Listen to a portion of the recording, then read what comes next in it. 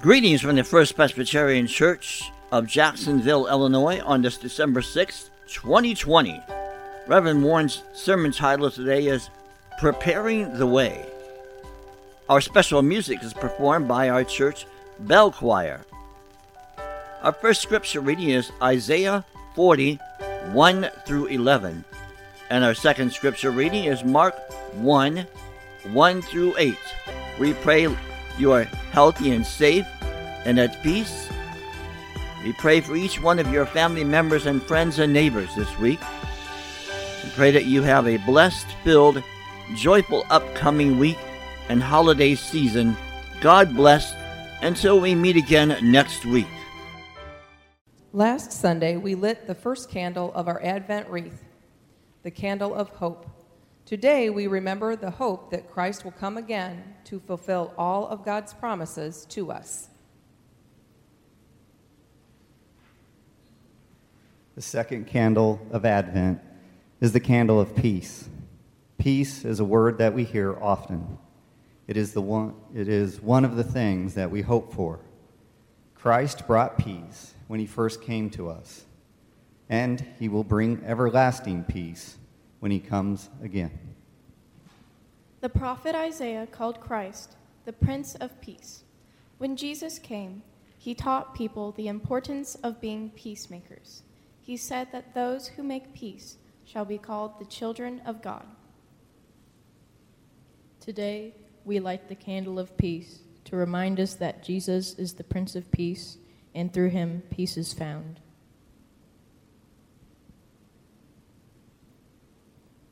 Peace is like a light shining in a dark place.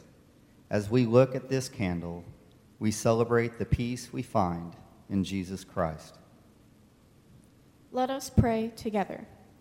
Thank you, God, for the peace you give. As we wait for Christ to come again, we pray that you will be present with us. Help us today and every day to worship you, to hear your word, and to do your will by sharing your peace with each other. We ask this in the name of the one who was born in Bethlehem. Amen.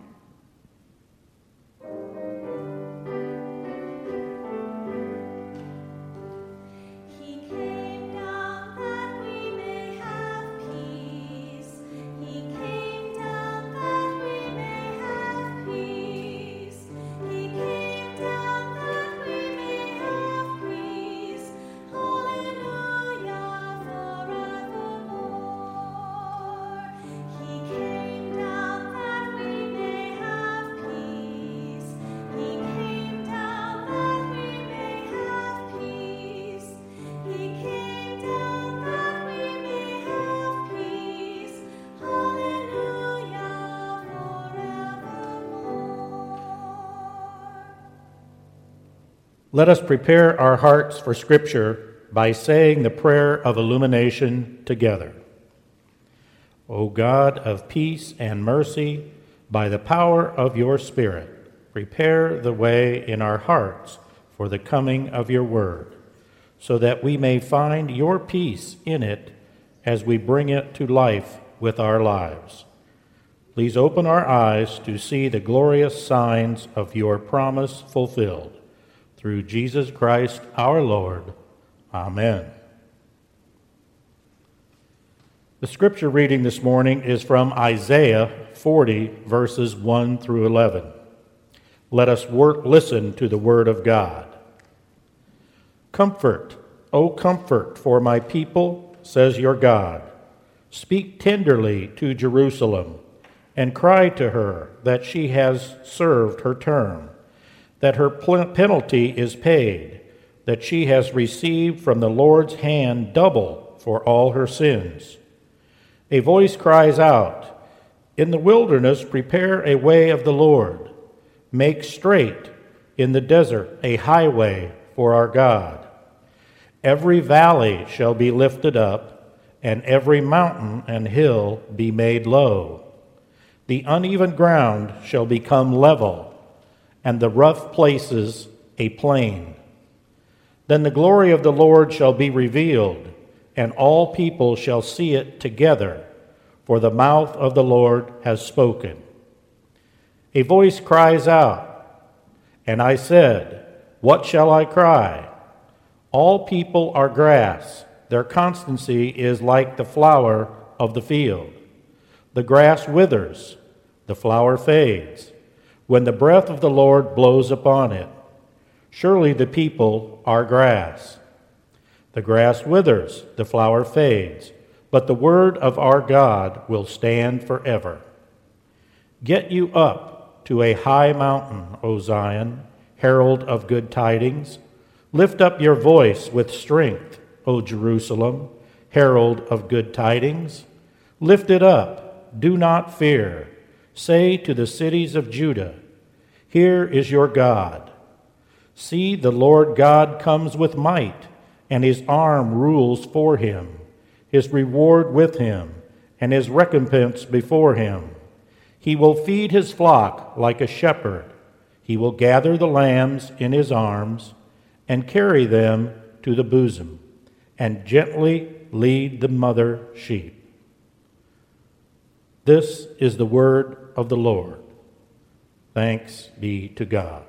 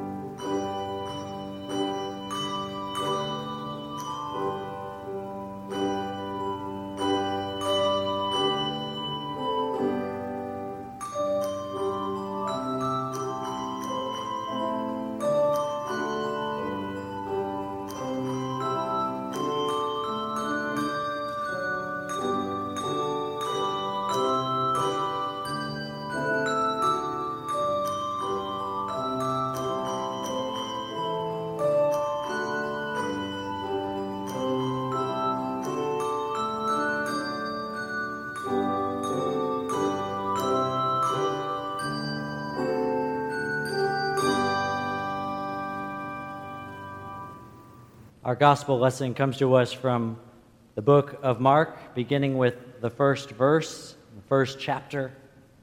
Let us listen to the word of God. The beginning of the good news of Jesus Christ, the Son of God. As it is written in the prophet Isaiah, "See, I am sending my messenger ahead of you, who will prepare your way." The voice of one crying out in the wilderness, "Prepare the way of the Lord, make his paths straight." John the Baptizer appeared in the wilderness, proclaiming a baptism of repentance for the forgiveness of sins. And the people from the whole Judean countryside and all the people of Jerusalem were going out to him and were baptized by him in the river Jordan, confessing their sins. Now John was clothed with camel's hair, with a leather belt around his waist, and he ate locusts and wild honey. He proclaimed, "The one who is more powerful than I is coming after me. I am not worthy to stoop down and untie the thong of his sandals. I have baptized you with water, but he will baptize you with the Holy Spirit." This is the word of the Lord. Thanks be to God. So I have a bit of music trivia for you. Shortly before Jimi Hendrix broke through with his single Purple Haze, he agreed in 1967 to open up a series of shows for the Monkees, who were then at the absolute commercial peak. Hendrix said they gave us the death spot on the show right before the Monkees were due on. The audience just screamed and yelled for the Monkees. Finally, they agreed to let us go on first, and things were much better. Considering most of the crowd was there to see the Monkees and likely not old enough to appreciate Hendrix, the group exited the tour only after 7 shows because they were booed every single night.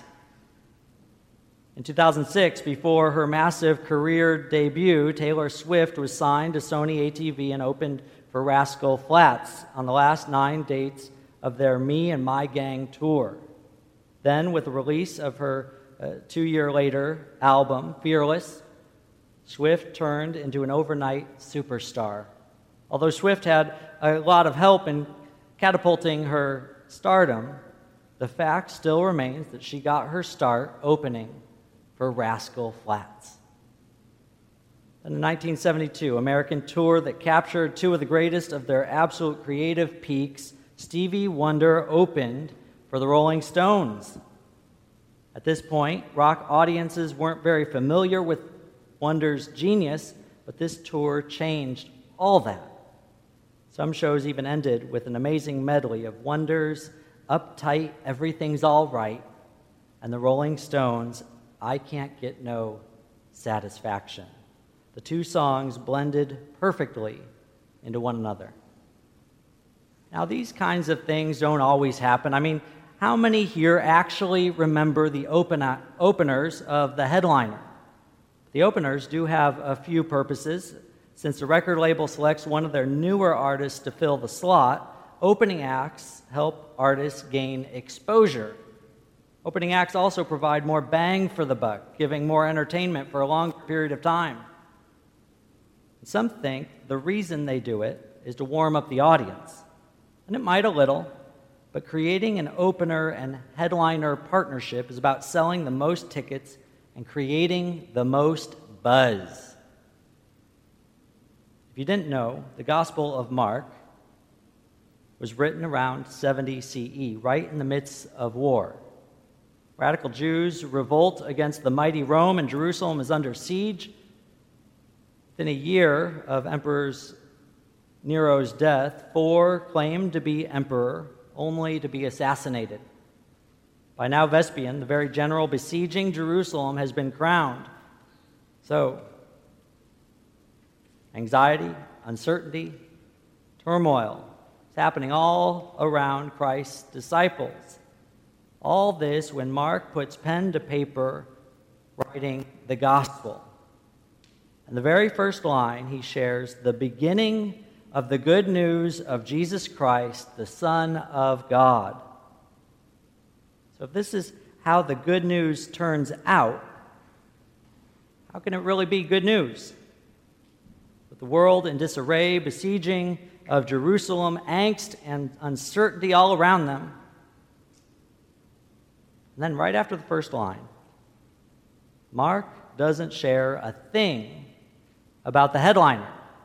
Instead, Mark goes straight to the opening act, who's clothed in camel's hair and eating locusts, John the Baptist. That's what happens in our Advent lesson today. Just like Stevie Wonder and the Rolling Stones, John the Baptist is about to create a perfect medley with the one who follows. And his task as opener is to help prepare the way. John the Baptist is working on gaining exposure, warming up the audience, and creating that magical buzz. In tension right now are the people waiting for a Savior, someone to help deliver them from Rome's oppression. That's what they're looking for. And then, 70 years later, we also have Mark's audience who has heard about the Savior, Some have followed. Some might be skeptical to follow at this point because they're in the midst of a war, sieging, major turmoil. And now, us, who are worshiping and watching from our homes in the midst of a pandemic full of uncertainty and anxiety, like those before, we are waiting for the beginning of this promised good news. It's like an audience waiting for the headline act. This good news is all a bit underwhelming so far, isn't it? At this point, what else do we have to lose? I mean, things are pretty bad and it doesn't seem like it can get much worse. We might as well hear what this opener, John the Baptist, has to say. John pulls a punch right in the gut of self-examination, just as we're anticipating God's intervention. Nobody struggling wants to hear that they're first to examine themselves. This sandal-wearing, in the middle of the desert, unkempt man tells us to look repentantly and trustingly to God. He even pulls in the prophets of old and tells us to see ourselves in a different light. Now, I would imagine this doesn't make anyone comfortable to recognize how messed up we are, especially when we're barely making it these days. He certainly has a knack for creating buzz. I mean, if we're being really honest, it's a far cry from the promised good news. Repentance and confession, those entail facing the truth about ourselves and maybe even changing the direction of our lives. Who really wants to do any of those things? That's what we thought the Messiah was for. So the truth is, this good news sounds a lot like unsettling news. But for John the Baptist, he's clear. There are no shortcuts. One scholar even says any movement forward will first require a retrospective look back, both to our own personal histories and to the salvation history of God's people. And maybe that's why it's really hard for us to face the music. This year, more than others, we see with a new clarity the culture we participate in and love so much literally tears us apart. We live in a country of people who are divided and angry and untrusting, a people who lift up the rich, push down the poor, who elevate the educated and cast aside those who lack opportunity, advantage only some, not on merit, but on the color of our skin. Often we choose to ignore that the clothes we wear, the food we eat, the devices we play are literally enslaving people. And then closer to home, sometimes we've forgotten how much the simple things matter. We hold grudges and are slow to forgive. We often look away, ignore, or fill our heads with other worries, complaints, or we even claim ignorance. Maybe we expect somebody else to fix things.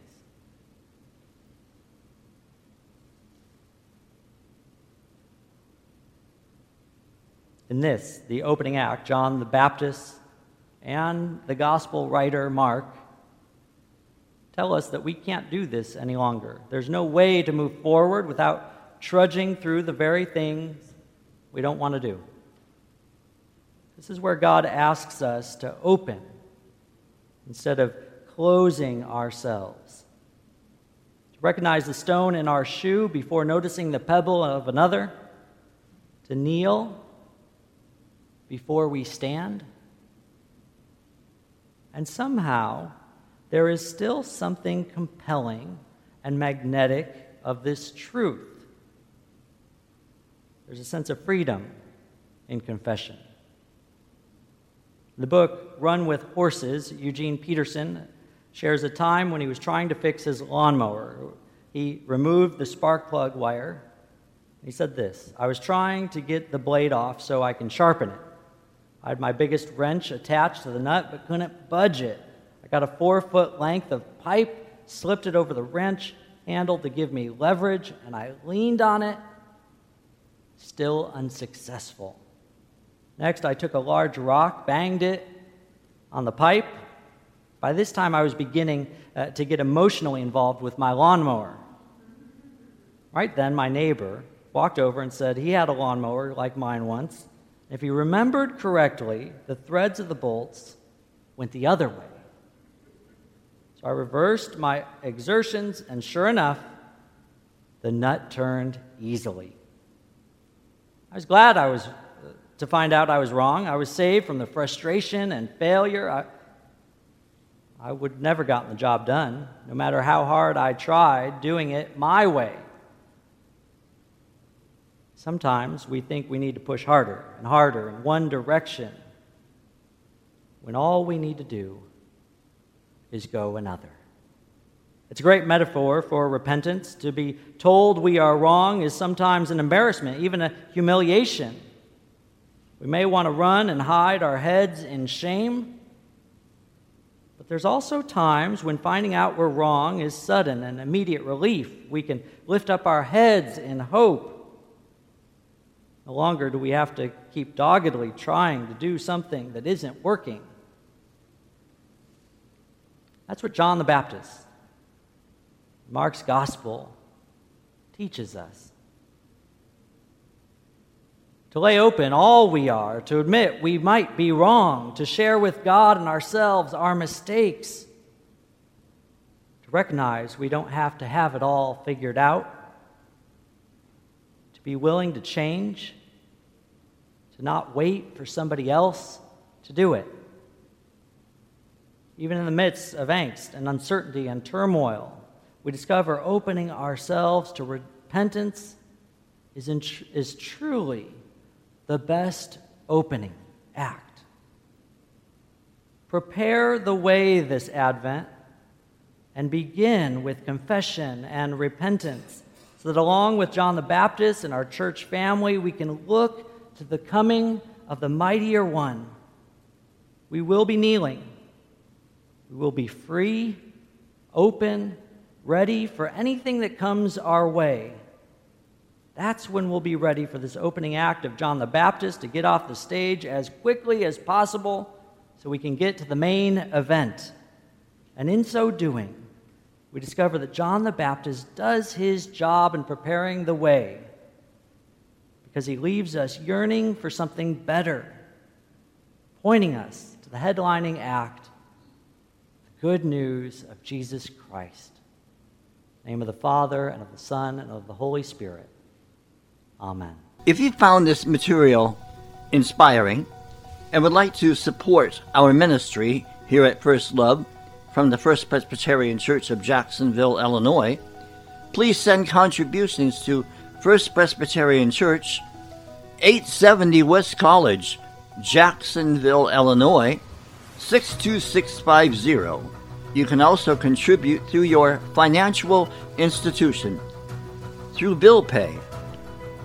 And if an account number is necessary, please use 870-870-870. Our phone number at First Presbyterian Church, Jacksonville, Illinois is 217-245-4189.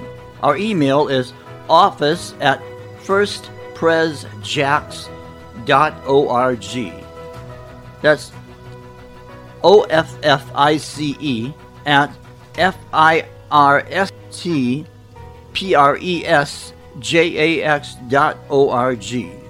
You can join our live stream video of Sunday services, which start at 9:55 a.m. on Sunday at www.facebook.com/FirstPresJax.